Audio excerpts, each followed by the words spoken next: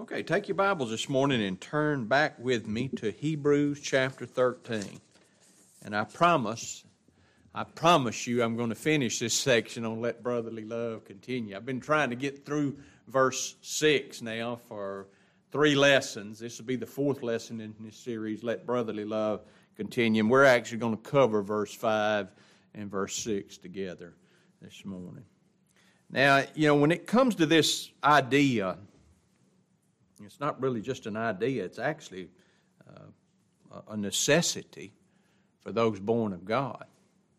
You and I said this a couple of weeks ago when we were talking about these same passages of Scripture, we have a unique bond that is given to us in Christ Jesus that supersedes and goes far beyond any tie of earthly flesh and blood.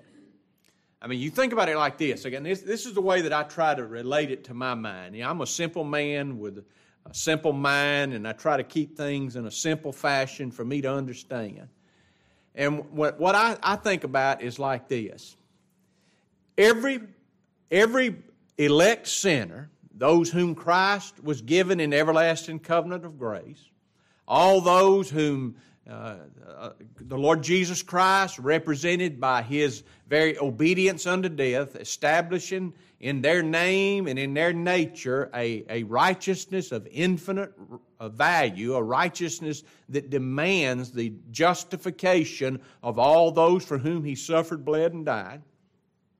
All those whom God the Holy Spirit in time, by the preaching of the gospel, brings them to true faith and true repentance. What do they all possess? Huh? You ever think about that? What the apostle put it like this: Christ in you, the hope of glory. From the newborn babe in Christ to the man or woman who's walked with the Lord for a lifetime, they all possess the same Spirit. They're all born into the same family. They are all of them equally heirs of God and joint heirs with Christ. You ever had a spat with a brother or sister? Huh? Did you get over it? Now, there are instances that even flesh and blood sometimes, there's some brothers, physical sisters that get separated one from another, and they never reunite. There are children that get separated from their parents over different various wrong or right ideas on one part of another, that they get separated, maybe never get back together. But for the most part, our siblings, our flesh and blood relatives can do just about pretty much anything or say pretty much about anything. And at some point in time, if they will ask us to forgive them or we ask them to forgive us, what usually occurs?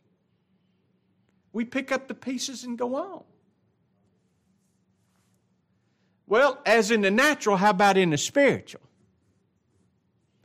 The apostles Peter asked our Lord Jesus Christ, Lord, if my brother sin against me, how many times am I to forgive him? 7 times? Christ said, no, not 7 times. How many times? 7 times 70. And in reality, you think about it. I always think about it like this too. Paul put it in the book of Ephesians, and this is a goal to strive for. It's one we can't get there, but we still should strive for it. Listen to this: be ye. But here's the whole context. This is to believers. This is what blows my mind. See, they never told me this in false religion. They always made it out like this was to false professors. This is to justified saints. This is to those who've rested. He's already told these same people, believers, lie not one to another. Huh? Believers, lie not one to another. He'd already told believers, don't let the sun set on your anger. But then he sums it up like this. This is to believers. Let all bitterness, you'd think we'd never have to be told this.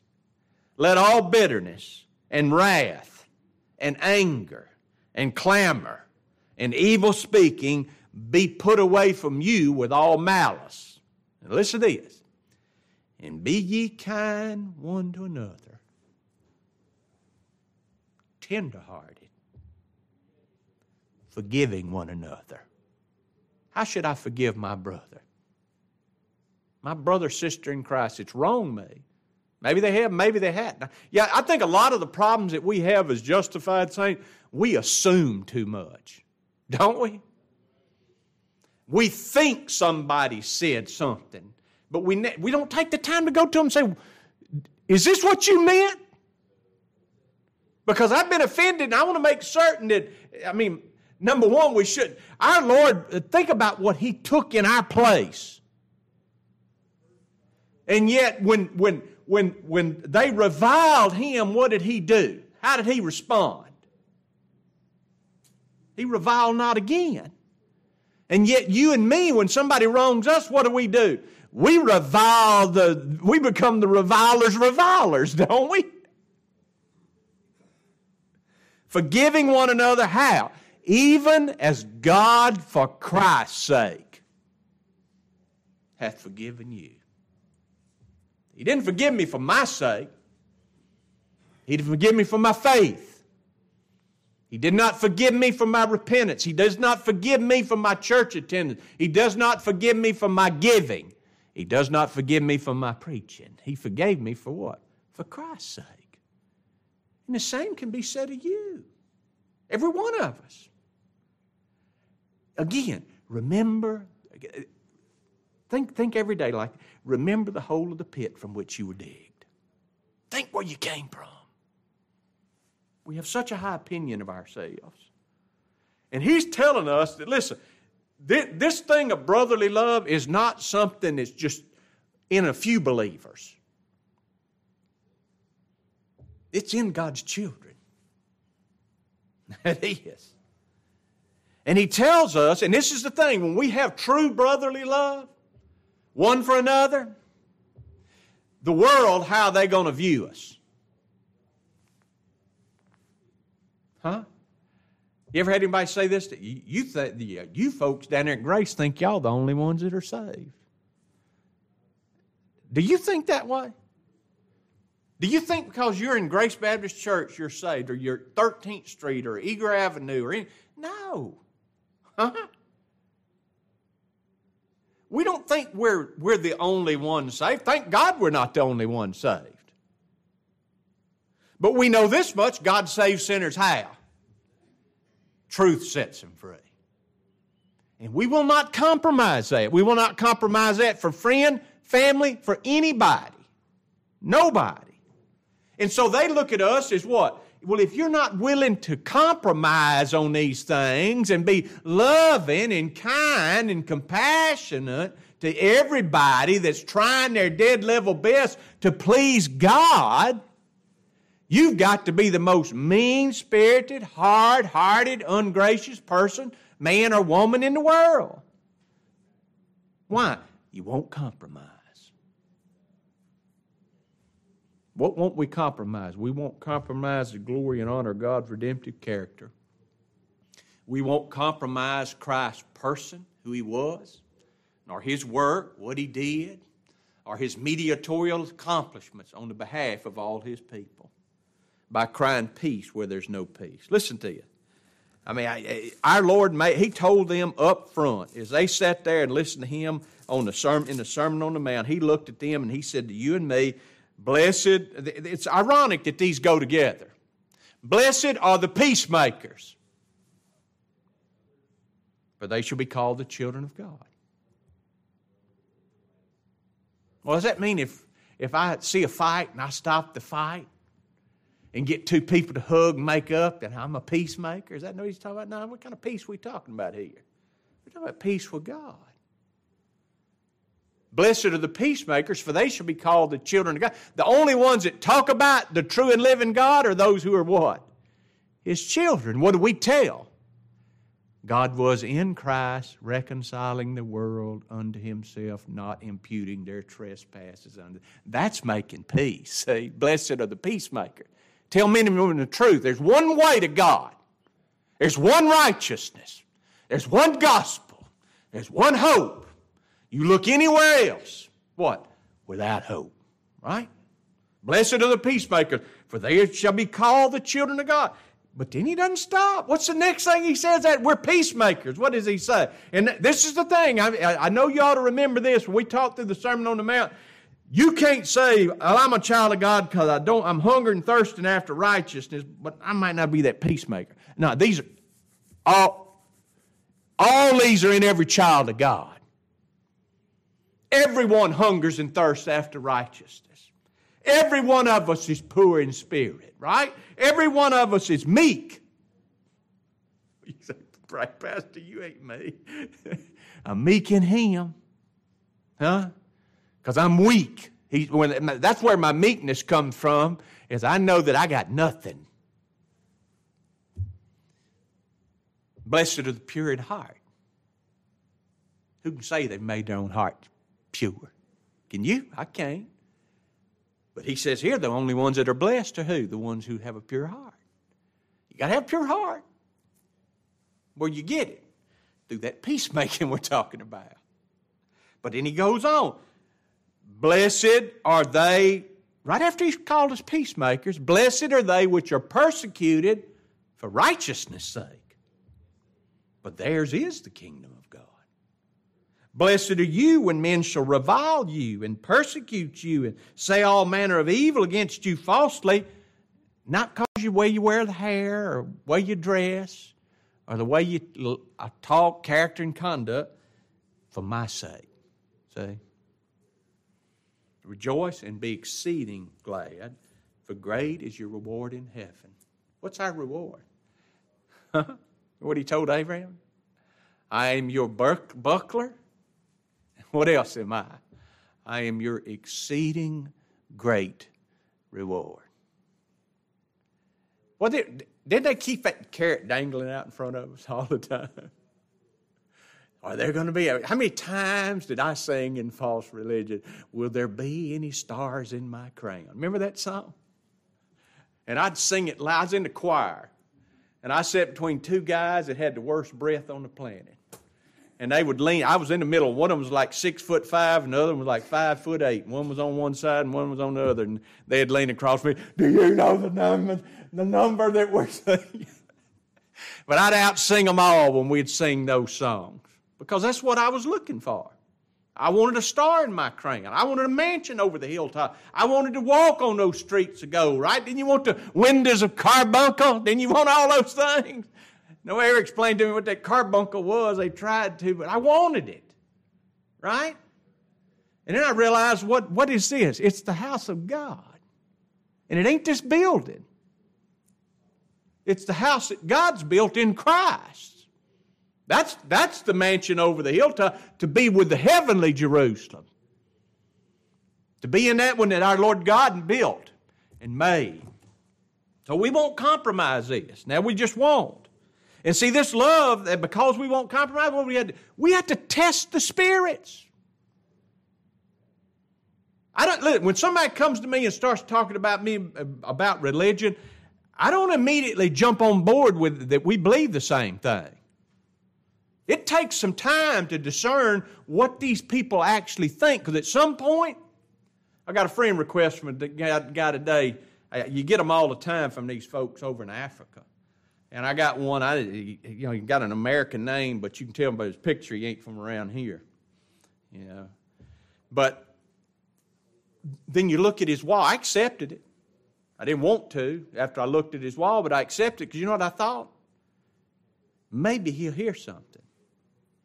Because I always think about everybody that I know that the Lord has been pleased to use our gospel ministry here at Grace to bring them to true faith and true repentance. You know what? When they first found us, or they found Bill, or they found Scott, or they found somebody else, they were the complete opposite of what we are. And I looked at this guy's wall, and the first thing off the bat, it was one of those old reform, not an old reform, a young reform, when he's popular Reformed pastors, just stacked up, Kenny, just one right behind the other. All of it character and conduct. All of it about how you live. Even had one by a dude that I used to greatly respect and held in high esteem, but he talked about the fact that he knew that he possessed the Spirit of God not by the doctrine that he knew and understood, but by the way he treated his wife at home. Well, that's a good way to judge whether or not you're saved or lost. I treat my wife and my kids okay. But you know, that's about how 99% of Reformed people judge lost and saved. It's not what you believe or what you hope. It's what are you doing? How are you different? What's changed in your life? I tell you, it forbids us to compromise the gospel. And the thing of it is, this love's got evidences in it. What do? We care one for another.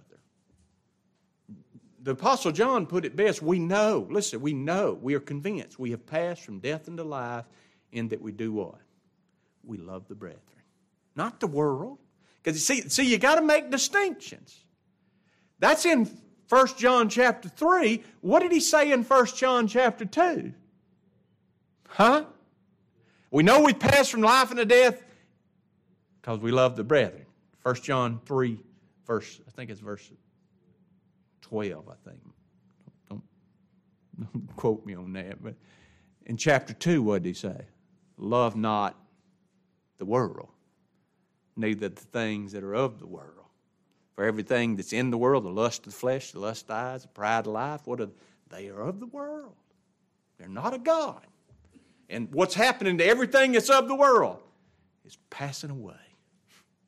And then he turns around and he says, we know we've passed from death into life and that we love who? The brethren. So there's a distinction. We're not to love the world. We're not to be conformed to this world.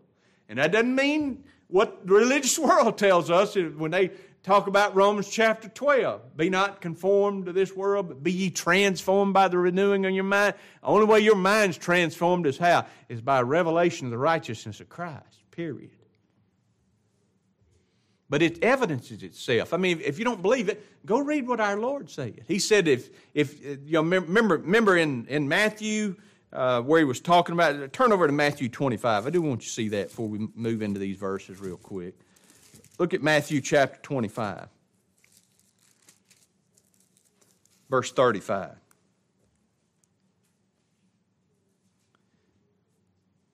Or verse 33. Start at verse 30. And he shall set the sheep on his right hand, but the goats on the left. You see the distinction? These goats ain't going to ever be sheep. That's not there. There's nothing in the Scripture that teaches us that goats turn into sheep. Matthew chapter 25, verse 33. Then shall the king say to them on the right hand. Now, who's on the right hand? The sheep, right? Come ye blessed of my Father, inherit the kingdom, not that you've merited. What was it? It's prepared for you. How long has it been prepared for you? From the foundation of the world. Connect the dots. The children being not yet born, neither having done any good or evil, that the purpose of God according to election might stand. It was said unto him, the elder shall serve the younger. Even as it's written, Jacob have I loved, Esau have I hated. When did that occur? Before they had done any good or any evil. Now see, everybody will key on that doing evil. But it says for you did any good. Now these are the sheep. And remember, I connect the dots again. Our Lord said, who did he lay his life down for? I lay down my life for the sheep. For I was hungry, he says to them, the sheep, the elect, the redeemed. I was hungry and you gave me meat. I was thirsty and you gave me drink. I was a stranger and you took me in. Naked and you clothed me. I was sick and you visited me. I was in prison and you came unto me. Then, now notice, What did it say? Then shall the righteous say. What are they? They're righteous.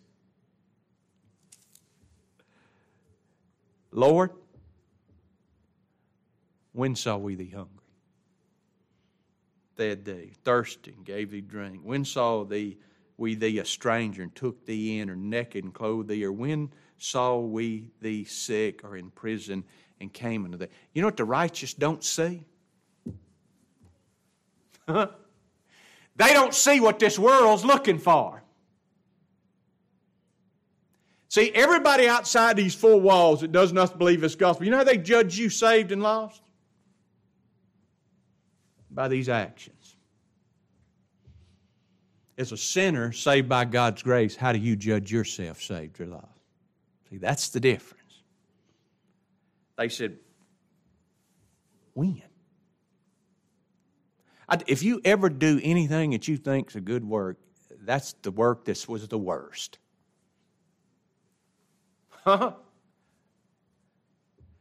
Everybody I know is trying to do good work. Don't get me wrong. Don't you go out of here and if you're watching us this morning, don't you think, that guy don't care how we live. I do care how you live. But how we live is regulated by what we are. We're not living to get to heaven. We're living because we're members of heaven. We're already, before we take that first step by way of obedience, what are we? We're kings and priests. Then what does he say next? The king said, verily, verily, inasmuch as you have done it unto one of the least of these my brethren. They're his brethren. And not only are they his brethren, whose brethren are they? Ours. You done it. Then shall he say unto them that's on the left. Who's that? That's the goats. That's the unbeliever. Might be religious, might be an immoral pervert, but they're all on the same side. What are they? They're on the left and they're goats. Depart from me, you cursed, into everlasting fire prepared for the devils and his angels. And you might put a footnote in your Bible there. Remember what he said about the kingdom that we received? It was prepared. When was it prepared?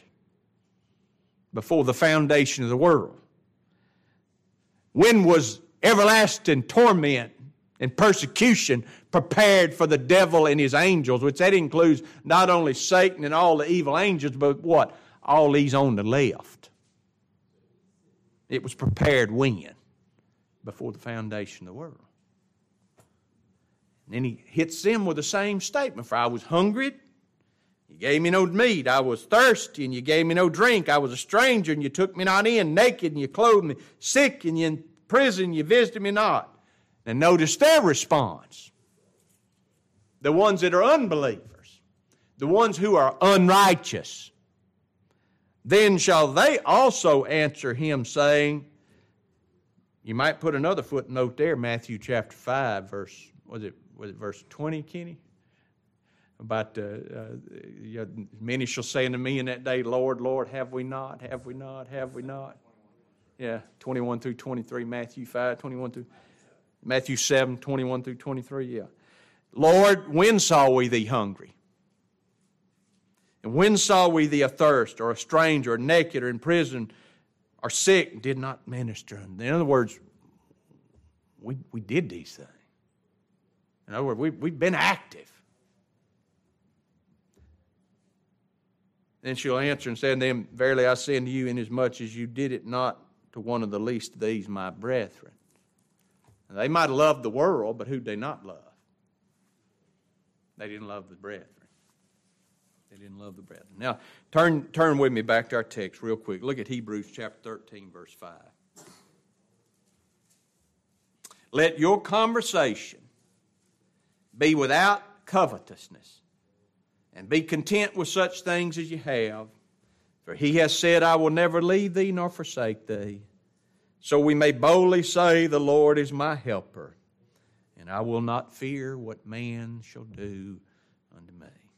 Let me read you a literal translation of verse 5. He says, without covetousness, covetousness, the behavior, being content with the things present. For he said, no, I will not leave, no, nor forsake thee. That original word translated conversation, you know what it means? It means manner of life. It means your character, your behavior. Let your behavior be how?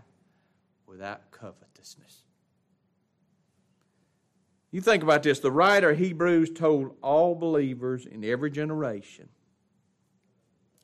that their manner of life or character while in this world, what should it be without? Covetousness. What should our lives be? And I'm speaking to myself this morning. What should my life as a justified saint be? A life of contentment. Now think about this. A life of contentment with what the Lord has providentially given me. Boy, that's hard, isn't it? It's just human nature to want more, isn't it?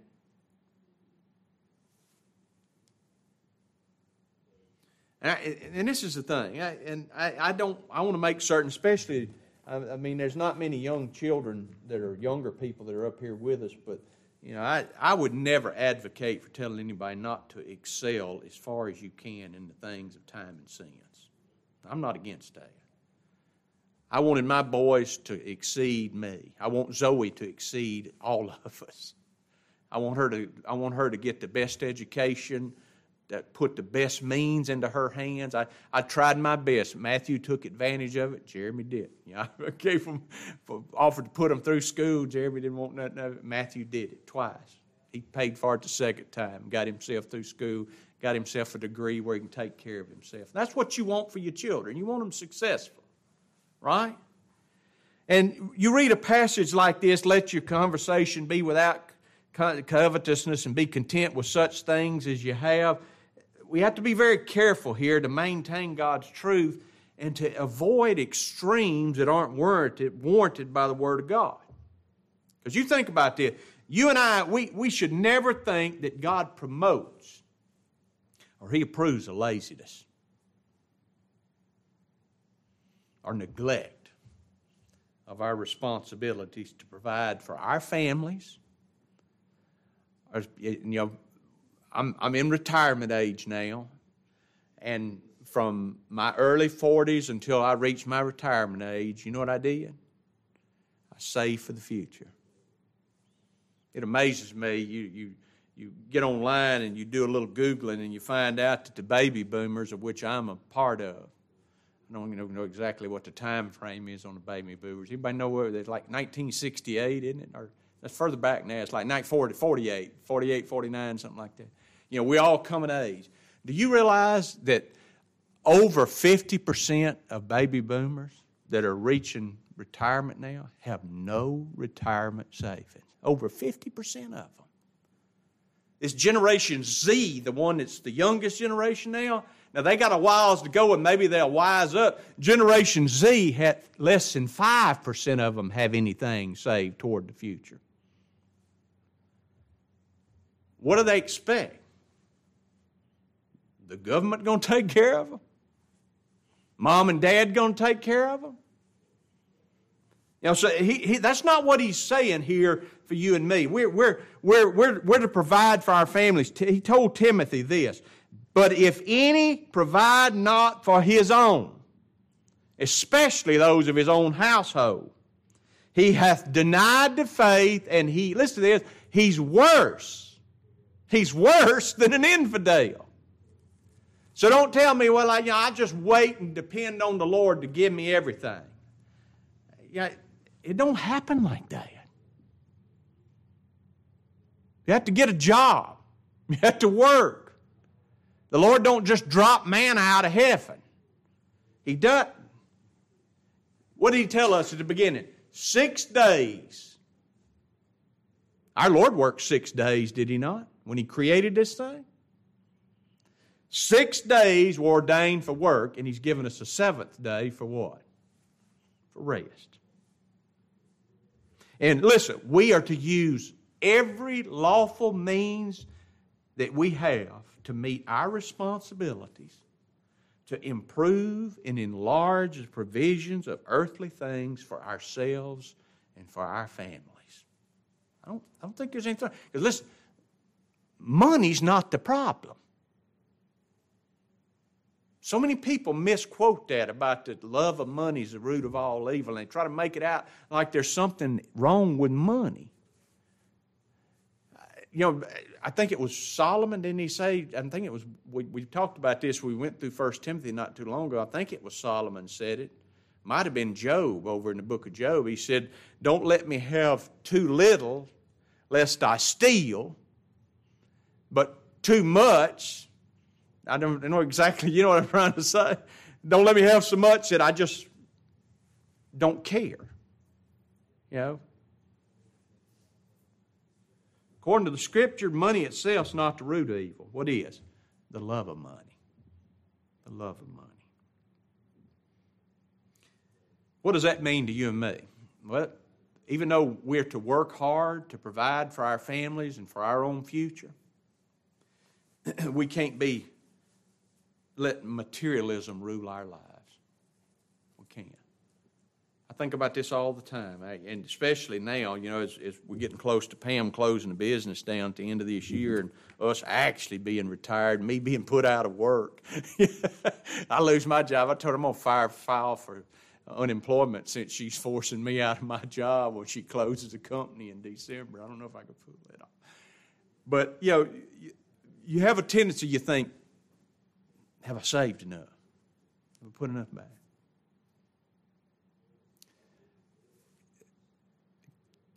Keep this in mind. My future doesn't depend on what I've put back. I lawfully put back what I could. But still, some of it's out there riding in the stock market. And if we get up Monday morning, the stock market goes. I watched that series on the History Channel about FDR. During the Great Depression, people, except the elite of the elites, the J.P. Morgans and people like that, people lost everything. Folks, there are people from back in the Great Recession when George W. went out and Obama came into power. You know, there were people lost their entire retirements. I'm talking about not just like my little retirement, me and Pam's little retirement. I'm talking about lost millions. Had to go back to work because it was all riding in that. So we can't put our trust in that. I thank God that He's allowed me to have the wisdom to save, but you know what? I don't put my trust in what I've saved. I don't put my trust in what's in my bank account. Because if it's the Lord's will to take it all from me today, you know what He'll do? And having the same spirit as Job had,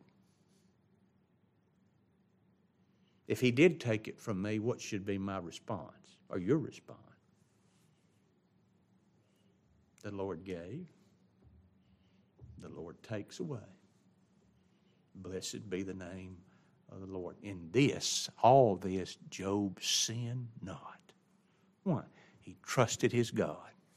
And I'll be dadgum at the end of it all, what did Job have? After all of that turmoil, he didn't get his kids back. But you go read the book of Job, his wealth was greater at the end than it was at the beginning. But listen to me, slothfulness and monastic idleness under the pretense of contempt for this world is just as evil and it's just as unlawful as a desire for materialism and power or popularity. But here's what you need to keep in mind. After we've used every lawful means that God has given us to meet the responsibilities of this life, what are we to be? Be content with such things as you have. Those things given to you by God's providence. Why? I know it's a parable, but I still can't help but think about it. That rich man and Lazarus. Because I used to quote that verse, I've got it here in my notes. David said it, I've been young and now I'm old, yet I have not seen the righteous forsaken nor his seed begging bread. Where was Lazarus at? He was out, remember he was out there at the table desiring to eat what fell from his master's table.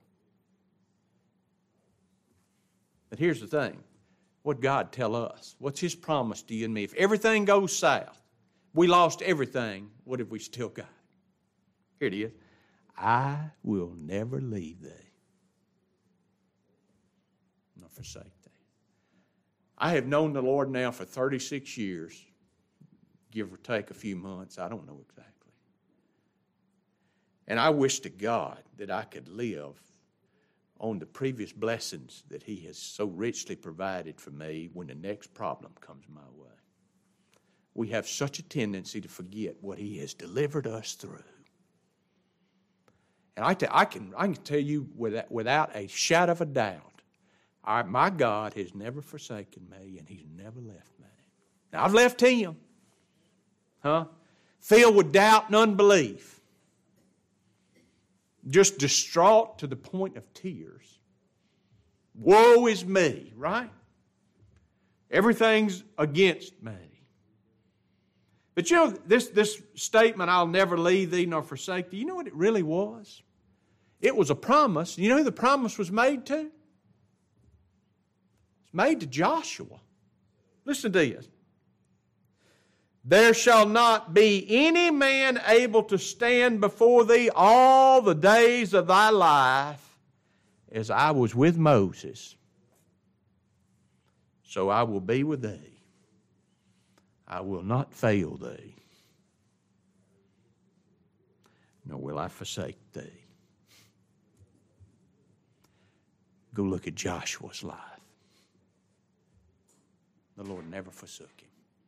And He was with him just as He was with Joshua. But notice this, because this is what's so important. All these things that we're talking about, they're related to brotherly love, especially to the evidence of brotherly love. Look at verse 5 again. Let your behavior be without covetousness, and be content with such things as you have. Because what's our responsibility? You go back and you read 1 John chapter 3, 1 John chapter 4. If we see a brother in need, and you go read over in James, if we say that we love the brethren and we see a brother in need, we don't meet his need, what does he say? How dwells the love of God in you? Why would we not meet the needs of our brethren? Only one reason, what? Covetousness. Covetousness. You think about this, contentment in material matters. What is it? If we're content with what we have, what will it breed in us? Hospitality. Sharing with those in need. We're such greedy creatures, aren't we? Love of money, power, popularity, what do they breed? They breed envy, complaining, unlawful fears, over-anxious cares for the future. You know what that ought to do to you and me? That kind of reality should make us all ashamed, because each of us are guilty of these sins in varying degrees. All of us. Because here's the thing. All of us expect more from everybody else than we do from ourselves. And we all justify ourselves in these matters and wonder why others aren't more giving of themselves. But here's the thing, if we compare ourselves with Christ and what He gave, then we can be compassionate toward others. Listen to this. Paul told those brethren in Galatia, for if a man think himself to be something when he's nothing, he deceiveth himself. But let every man prove his own work, and then shall he have rejoicing in himself alone, and not in another. As children of God, redeemed from sin and secured for eternal glory based on the blood and righteousness of the Lord Jesus Christ, we can boldly declare this last statement here in verse 6. We may boldly say, the Lord is my helper. I will not fear what man will do unto me. These words, let me read them to you. You know where they're taken from? It took a while to find this, but they're taken from 3 different Psalms. Write these down if you want to. In Psalm 54:4, he says this, Behold, God is my helper. The Lord is with them that uphold my soul. In Psalm 56, verse 4, David declares, In God I will praise His word. In God I will put my trust. I will not fear what the flesh can do unto me. And then in Psalm 118, verse 6, David says once again, Psalm 118, verse 6, 19 is a long book, isn't it? He says, The Lord is on my side.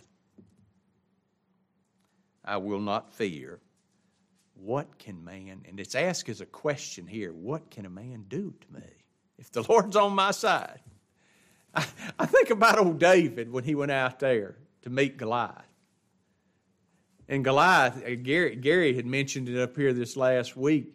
You know, Goliath, he basically mocked David and mocked David's God. And David's thoughts was this, the battle's not mine. Whose battle is it? See, every time Israel got into trouble, you know what they did? They thought that they were the ones that were going to get the victory. Those that came out with their robes made white, how did they overcome? They overcome by the blood of the Lamb, the word of their testimony, by their gospel they believed, their hope. And see, this was all the apostles' personal stance before men when it came to their desire to obey God by preaching the gospel. I think about this a lot. Our lot in life, while we're here, it's singular. Why are you still breathing this morning? You ever thought about that? Huh? The Lord told us to do what? What's your command? I got to get up and go to work tomorrow. Yeah, you need to do that. Make a living. But what did He leave us here for? Go ye therefore, teach all nations. Paul said, preach the gospel, be in season, be instant in season and out of season. Right? What are we here for? How does God bring His people to truth? How shall they hear except one preach? I tell you when our days are numbered in this fashion, when the Lord has used you to reach the last one of the sheep that He intends to use you for, your time's done. You hear me? How do I know that? Well, listen to it. Then, this is Acts 5, verse 26 through 32. Let me read this to you and we'll quit. Then went the captain with the officers and brought them without violence, for they feared the people, lest they should have been stoned. And when they had brought them, they set them before the council. And the high priest asked them, saying, Did we not straitly command you that you should not teach in this name? Behold, you fill Jerusalem with your doctrine, and intend to bring this man's blood upon us. And Peter and the other apostles answered and said, listen to this is our motto, we ought to obey God rather than man. The God of our fathers raised, and listen, these guys have done threatened them with violence. This is what he says. We're going to obey God. We're not going to obey you. The God of our fathers raised up Jesus. He did bring His blood on them, whom you slew and hanged on a tree. Him hath God exalted with His right hand to be a prince and a savior, for to give repentance unto Israel and forgiveness of sins. And we are witnesses of these things. And so is also the Holy Ghost, whom God hath given to them that obey Him. How do we obey Him? We believe on Him whom God hath sent. Okay? We'll stop right there. We'll come back pick up finally in verse 7 next week. Okay, you're dismissed the worship hour. Appreciate your presence.